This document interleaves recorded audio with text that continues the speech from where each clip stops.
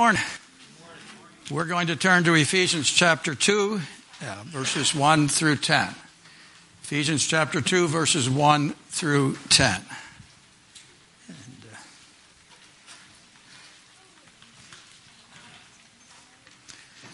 And you were dead in your trespasses and sins, in which you formerly walked according to the course of this world, according to the prince of the power of the air, of the spirit that is now working in the sons of disobedience.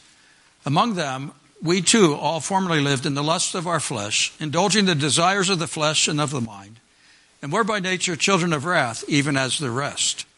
But God, being rich in mercy because of his great love with which he loved us, even when we were dead in our transgressions, made us alive together with Christ. By grace you have been saved.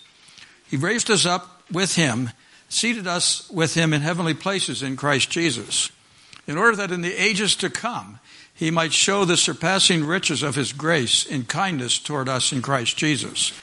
For by grace you have been saved through faith, and that not of yourselves, it is the gift of God, not of works, lest any man should boast. For we are his workmanship, created in Christ Jesus for good works, which God prepared beforehand that we should walk in them. If someone were to write your biography, what would you want them to say? I often think of that when it comes time for a funeral service. Traditionally, we have somebody gives a eulogy, and over the years, I've had just a few people that have written out their eulogy in advance. They wanted certain things said about themselves, and so they wrote it out and gave it to me so that I could read it. I appreciate that. At least they're thinking about their life and so forth there. In Ephesians chapter 2, we have a spiritual biography written, I believe, by God himself. He's revealing something about us, something about our past and our present and our future here. What does he have to say about us? And then when we think about that, what should be our response to what he has to say here? So he looks first of all at our past. Now it's good that the Lord does this instead of us, because we tend to sugarcoat the past, don't we? You ever talk about the good old days? Wish you could get back to the good old days? I remember visiting with an Indian man up in Nordic, Alberta, just on the edge of the Banff Jasper Park there, beautiful area. They were squatting on government land. They said this had been their traditional homeland, so they had moved in, set up their homes there, living in tent houses, actually. They built a complete structure for a house, and then they put a tarp over it for the roof. That way it's a temporary structure, so the government couldn't make them tear it down there. But as we tried to share Christ with Russell, he wanted nothing to do with it. He said, as a matter of fact, he said, the reason we're out here is we want to get back to the good old days, to the time before the white man came. And so we visited with him about that for a little while. And as I looked around, there was his brand new pickup truck with a rifle in the window. And I said, Russell, I said, your forefathers didn't have a rifle. Would you like me to take that off your hands so you can get back to the good old days? He didn't quite like that idea. And I said, and by the way, they didn't have a four-wheel drive pickup truck either. I said, if you want to sign that over to us, we'll take that off of your hands and you can get back to your horses. And suddenly he began to think maybe the good old days weren't quite as good as he thought they were. It's a little bit like we have selective memories. It's a little bit like selective hearing. I'm getting to the age where I can claim selective hearing. I can hear the things I want to hear. If somebody asks me to do something and I don't want to do it, I didn't quite hear that. It's great. But when God writes the biography, he doesn't miss things. He's not sugarcoating the good old days. He's telling it like it was. And the first thing he says about us, before we came to Christ, he said, we were dead. We were dead, in verse 1, in our trespasses and sins. Now, how can that be? Why does he start there? Well, the fact of the matter is, we were spiritually dead. We were alienated from God, separated from him. because of sin in our lives. He uses two words here. The first one is trespass, which literally means sins of commission. Things that we know are wrong, and yet we deliberately do them. We break some of his commands or some of his moral principles. It may be something we do in word. It may be a deed that we do, but the fact is, Romans 3 says in verse 20, they all have what? Sinned and come short of the glory of God. The word that he uses here in verse 1 for sin or sins literally means sins of omission. It's failing to measure up to the standards of God. James chapter 4 says, if we know to do good and we don't do it, it's sin. And so it may not be an actual act that we are involved in, but it's still sin if we know God is speaking to us and we refuse to listen. It all started back in Genesis chapter 3 in the Garden of Eden. When Adam and Eve chose to sin, chose to disobey God, the result there was God had told them, in the day that you eat, you shall surely die. And they did. That day they were separated, alienated from God. They lived several hundred years longer, but they eventually did die. They did pass away. You read the genealogies in the book of Genesis, and over again it says, so-and-so lived so many years, had a son, lived so many more years, and he died. Let's repeat it over and over for our benefit, because we are under the sentence of death because of sin in our lives. Spiritual death came immediately. Physical death came later. And as we look at our own lives, we can blame Adam and Eve for that. In a sense, in Adam, we've received that sin nature because of Adam. But the fact of the matter is, it says we all are not only sinners by nature, but sinners by practice. We all have chosen at different times to sin. And so we were separated from God.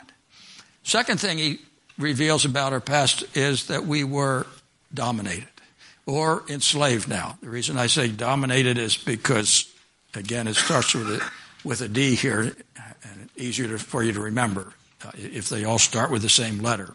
We were dominated or enslaved by sin and by Satan. In Romans chapter 6, in verse 16, he says, do you not know that when you present yourselves to someone as slaves for obedience, you were slaves of the one whom you obey, either of sin resulting in death or of obedience resulting in righteousness?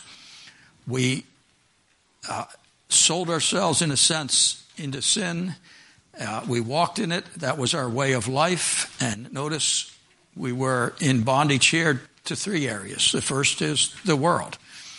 He speaks of the fact that we walked according to the course of this world, or the world system now. 1 John sums that up in chapter 2, where it speaks of the lust of the eyes, the lust of the flesh, and the pride of life. That's all part of the world system. And have you ever noticed how many of our values, how many of our priorities, how many of our decisions, if we're not careful, are shaped by the world in which we live, by what everyone else is doing and what's taking place around us? Often they have a way of shaping our behavior if we're not careful. Second area of bondage is Satan himself, the devil here. He speaks of the prince of the power of the air, the spirit that's working in the children of disobedience. He's the one behind the scenes. Back in the book of Genesis, it was the serpent that came and tempted Eve, but that serpent was a representation of Satan himself there. And we'll see more of his work as we get to chapter 6. But what gives him the right to work in our hearts and lives? It's disobedience.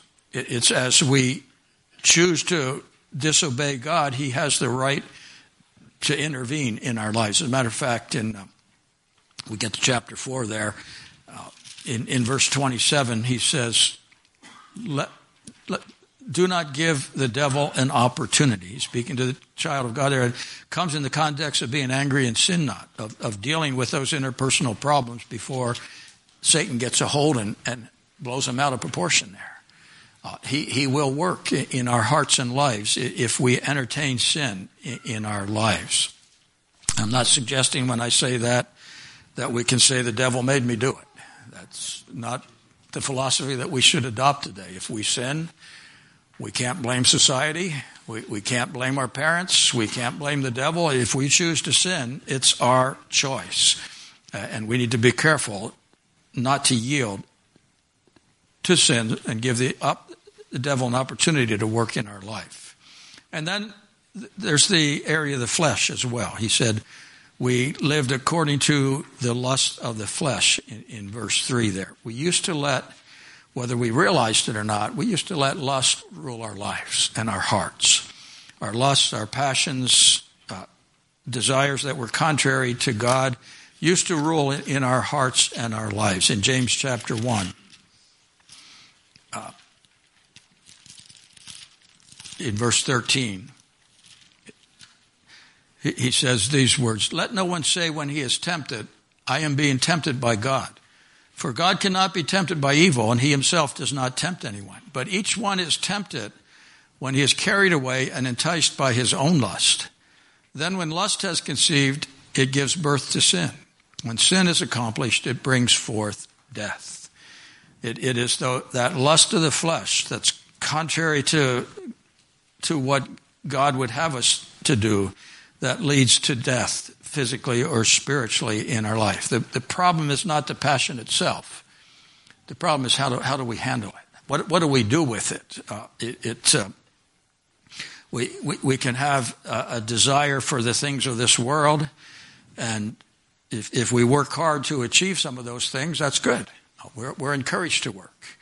But if we try to satisfy the desire for things by going out and stealing, then it leads to more and more problems in our life. Same thing is true in the area of anger. We say, I would never commit murder. But Jesus said, if you're angry in your heart, you've committed murder already there. Just a short step between the two, between anger and murder there. And I'm not suggesting that if you're angry, go out and murder somebody. It's much easier to deal with anger than it is the consequences of murdering someone there. But again, Proverbs 23:7 says, as a man thinketh in his heart, so is he. So if we entertain lust in our heart, we're going to be spiritually enslaved, dominated by the powers of darkness. Third thing he says as he looks at our past here is we were doomed. We were children of wrath. We were under the sentence of death. In Romans 6:23 it says the wages of sin is what? It's death. But praise the Lord for the gift of eternal life there. We see that process worked out. We looked in a few months ago. Well, actually, I shouldn't say a few months ago. It took us over a year to get through the book of Romans. So look at chapter 1 there. You begin in verse 18. He reveals the wrath of God there. And as men reject God, in verse 21 there, when they knew God, they glorified him not as God. It was a downward spiral. Things just got worse and worse and until it literally destroyed their lives and their society. So that's a picture, not a very good picture, probably not a picture we would write of our past, but that's what God says we were like before we came to Christ. But notice he doesn't stop there. Notice verse 4 starts with that little word, but. Aren't you thankful for the buts in the Bible? How many times he reveals the problem, but he said that's not the end of the story. He wants us to take a look at our present. What if we've accepted Christ as our Savior? How does God see us today? What changes has he brought into our hearts and into our lives?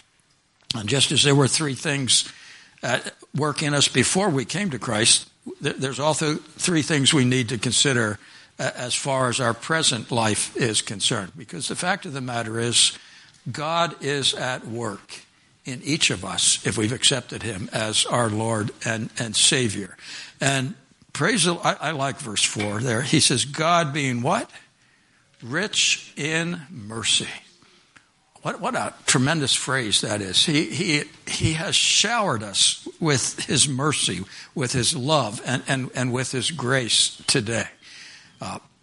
And so what we were by nature in verses 1 through 3 has been changed because of the grace of God. Because God is at work. His grace is at work in our lives. So the first thing he says about us, once we accept Christ as Savior, is we are, in verse 4, we are loved.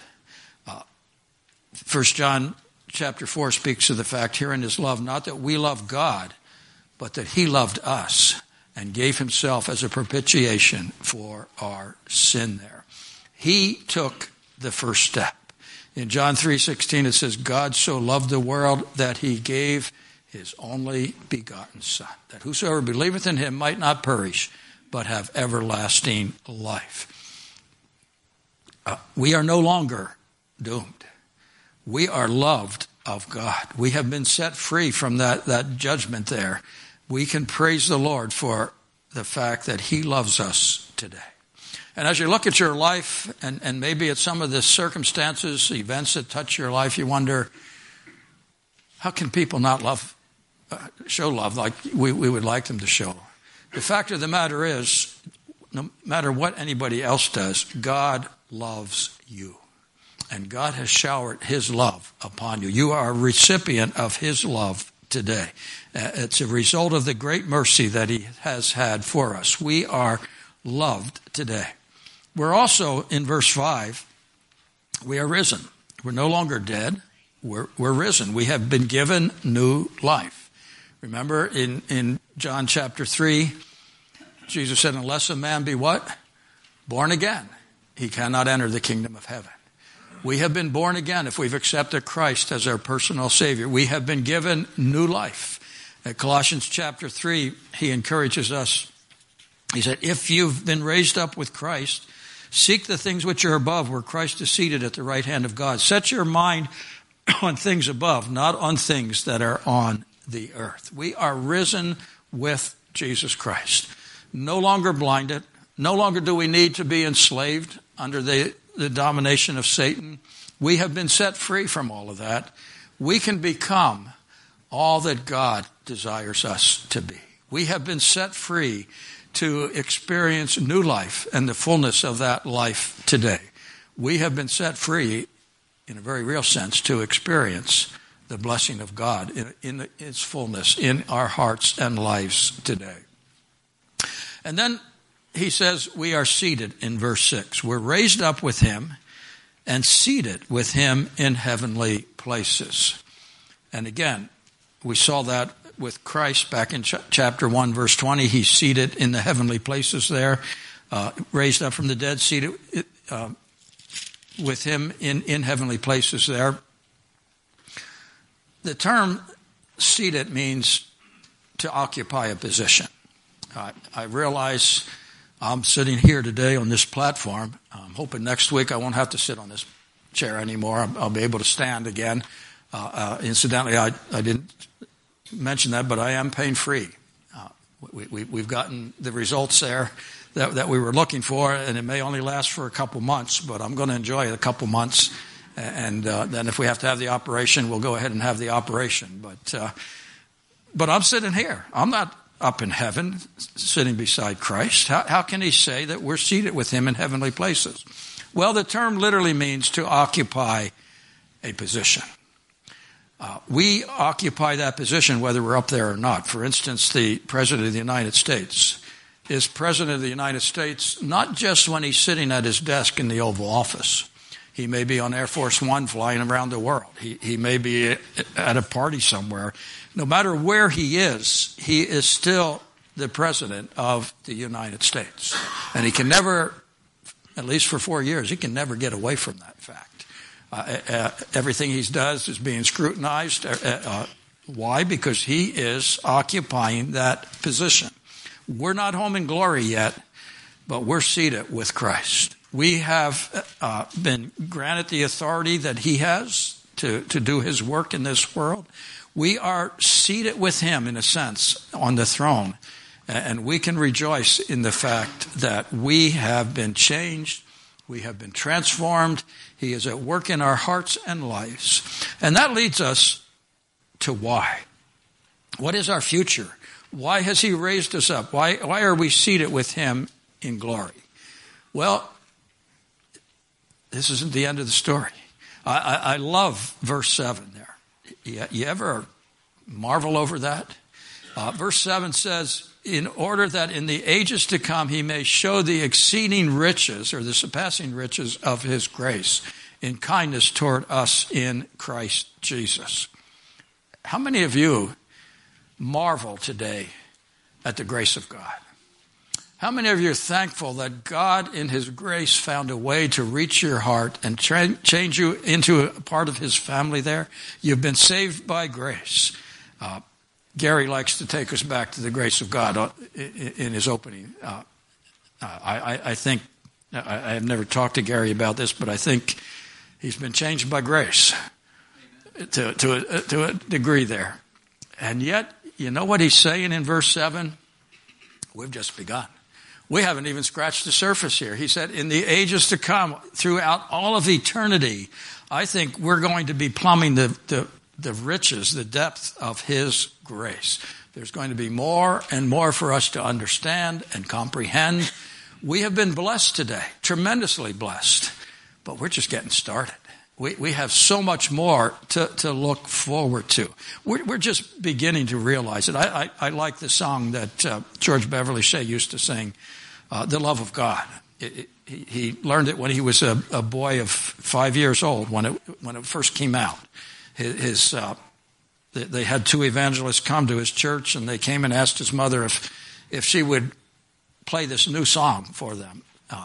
And he sat there and he was just amazed as he heard the song and the message that it had there. And he, for years, sang that song, The Love of God. But in the middle of it, he used to like to stop and speak about standing on the shore of the ocean and looking out. And I told you can see approximately 20 to 30 miles if you're standing on the shore. You can see that much, and then the curvature of the earth, you can't see the rest of it. But he used to say, out there's more, much more. And that's the way it is with the love of God, with the grace of God. We see just a glimpse of it today. Out there is more. Much more. We have so much to look forward to as we walk with God. We get a glimpse of that in Scripture. You ever read Revelation 21 and 22, the new heaven and new earth there, and the glories of heaven? And do you ever try to picture that in your mind? I don't have a vivid imagination, so it's hard for me to read that and kind of grasp what he's really saying there. But I think of what Paul said, and I fit better into 1 Corinthians chapter 2 than I do into Revelation 21 when it comes to imagining things. He said in verse 9 there, "Eye hath not seen nor ear heard the things that God hath prepared for those who love him." We just get a dim glimpse of them in Scripture. The Apostle Paul got a glimpse of them, and God said, "You know what, Paul? You can't reveal what you saw." John revealed a little bit to us in the book of Revelation, but Paul wasn't permitted to speak of those things. I don't know if it was because he just couldn't find the words. I think of missionary friends that we had that worked for years amongst the Yali Indian people in Palpa, a tribe that had come out of the Stone Age. And I always imagine what it would be like to bring one of those men or women to the States and then say, go back and describe what you saw there. They couldn't begin to do it. I remember we lived out in an Indian village, and there was a murder trial. Some of the men had witnessed the murder, and they were taken into Williams Lake, put up in one of the fanciest motels there. And this is coming from an Indian village where there's no electricity, no running water, and so forth. And here they have all the modern conveniences, and they didn't know how to live in that room. They didn't know what to do. And I think the same thing is true of heaven. We get some things fixed in our mind, but we're in for some tremendous surprises. It's going to be far better than anything we can think or imagine today. It's made such an impression on the Apostle Paul that in chapter 1 of Philippians, he said that his desire was, whether it was by life or by death, it didn't matter to Paul. He said that as long as God was glorified, And he goes on to say, for me to live is Christ and to die is gain. And he says a few verses later, he said, if I had my choice, I'd die. I'd go home to be with Christ in glory, because what he saw was so much better than what he had here on this earth. But he said, if God wants me to remain and he still has a work for me to do, I'm willing to remain. But give me my choice, and I would go home to be with him in glory. Aren't you glad God doesn't give us that choice? That we're here until he says it's time to come home. And not having experienced what Paul did, maybe it's easier for us to stay here. But I often wonder, I think of I'll mention in just a minute the story of Lazarus, how God called him back from the grave. I wonder if he was really thankful about that. Or did he wish that he had been left there in glory? He had so much better beyond the grave, but God still had a work for him to do in this life. What he is saying as he looks at our future here, I believe, is we are a work in progress. The story is still being written. It's a little bit like the book of Acts. I just finished the book of Acts in my morning devotions. And the one thing when you come to the end of the book of Acts that you have to wrestle with is there's no closing to that book. There's no benediction. It just suddenly stops the story. And you wonder what's next, what's happening next. Well, I think the fact of the matter is the book of Acts is still being written. The story goes on. God's still at work in you. He was in Paul. He is in us. He's working through us. I think we're going to have to wait to heaven to get the full book of Acts and see all that God has been doing here. And the same thing is true here. We've been saved by grace in verse 8 and 9. It's through grace through faith that we have been brought into the family of God. It's God's gift to us. It's not a result of works. But then notice what he says in verse 9. We've been saved. We've received the gift of grace. We are his workmanship, created in Christ Jesus for good works, which God has prepared beforehand that we should walk in them. Not saved just to sit back and take it easy. God is continuing a work in our heart and life, and God is continuing to work through us today. So the story of our life is still being written there. We accepted Christ. Acts 16:31 says, believe on the Lord Jesus Christ and thou shalt be saved.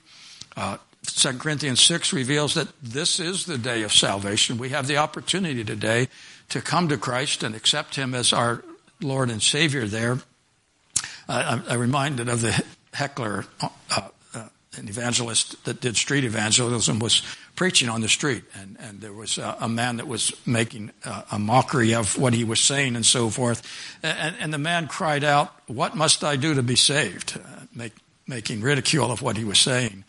And suddenly the evangelist stopped and he looked at him. He said, "I'm sorry, sir, you're too late." And suddenly it wasn't funny anymore. And he said, what do you mean it's too late? He said, it's too late. There's nothing you can do. Jesus Christ did it all on the cross.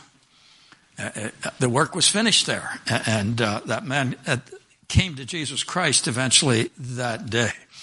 But notice we've been set free in verse 10 to serve him, not to earn our salvation. He said in verse 9, we can't do that. We can't begin to earn our salvation. It's been paid for by Jesus Christ. It's his blood that makes it possible for us. But as someone has said, we don't work to be saved. But if we're saved, we will work. We will be used of God one way or another. I mentioned Lazarus for a few minutes ago. You recall the story comes out of John chapter 11. He was sick. His two sisters sent for Jesus, and Jesus deliberately tarried for 3 days. And he died. He was put in the grave. By the time Jesus gets there, there's no hope. The Jewish tradition was that after 3 days, the spirit leaves the body. So at this point in time, they were without hope. He wasn't going to come back again. It was finished. Jesus comes and he meets with them and he talks about the resurrection, and then he says, show me where he's buried. And they go to the grave, and in that moment Jesus wept because of the sorrow and the loss that Mary and Martha were experiencing and the pain and heartache there. But then he did something rather strange. He says, roll away the stone. And Martha and Mary, they're just a little bit practical. They said, wait a minute, he's been dead 3 days. It's not going to smell very good if we roll away the stone. He says, roll away the stone. And then he cries out with a loud voice, Lazarus comes forth. And he comes stumbling out of the grave. Do you remember the first thing that Jesus said? Take off the grave clothes. He's still wrapped like a mummy there. He's probably doing his best to hobble out of that grave there. He says, take off the grave clothes. And I think what he's saying to us in this passage is today, sometimes we need to take off the grave clothes. We need to take off that which is hindering us from following Jesus Christ, that is keeping us from living to the glory of God. We need the grave clothes removed because we're still a work in progress. Are we cooperating with him? As I thought about this, and I thought of some of the things that we've gone through recently here, I couldn't help but come back, and this won't be up on your notes because it wasn't in my notes till this morning. So I couldn't help but think of, what does God desire to do through us? What is it that we are to be doing? It says we are his workmanship, created in Christ Jesus here. What are we to be doing? And so often I think we get the emphasis wrong in that. We are here to demonstrate, I believe, the love of God to a world that desperately needs to see the love of God, the love of Jesus Christ. So often, if we're not careful, we get hung up on side issues. We get to thinking, well, I need the gifts. Now, the gifts are good. And we certainly need to operate in the gifts that God has given to us. But if that's our focus, we're missing the point. We even go so far as to say what we really need is more prayer meetings. Now, there's nothing wrong with prayer meetings, and I'm all in favor of having prayer meetings. But what we really need is to show God's love to those round about us. 1 Corinthians 13, he says, we can have the tongues of men and angels, but if we don't have love, we're just a noisy gong or a clanging cymbal. He says we can have the gift of prophecy. We can understand all these spiritual truths. We can even have faith to move mountains. But he said if we don't have love, we're nothing. He goes on to say we can give all our possessions to feed the poor, deliver our body to be burned, but if we don't have love, it profits us nothing. God wants to love us. He wants us to develop that love and to show that love to one another and to the world in which we live. As a matter of fact, in John chapter 13, Jesus said, by this shall all men know that you are my disciples. Now, we like to fill in the wrong things there. We think, well, we're going to show them by our gift or by our prayers or this or that. No, he says that it's by our love for one another that the world's going to know that we belong to him. That the world's going to be attracted to him is by how we love one another. 1 John chapter 4, in verse 16 there, he says, we have come to know and believe the love which God has for us. God is love, and the one who abides in love abides in God. And then skip down to verse 19. He says, we love because he first loved us. If someone says, I love God and hates his brother, he's a liar. For the one who does not love his brother whom he has seen cannot love God whom he has not seen. And so I come back to 1 Corinthians 13 where it says, love is what? Patient. Were you patient this week? Patient with one another? Did you demonstrate the patience, or did you get just a little bit frustrated when something broke down or didn't go your way? How did you demonstrate the character of Christ in that area? Love is kind.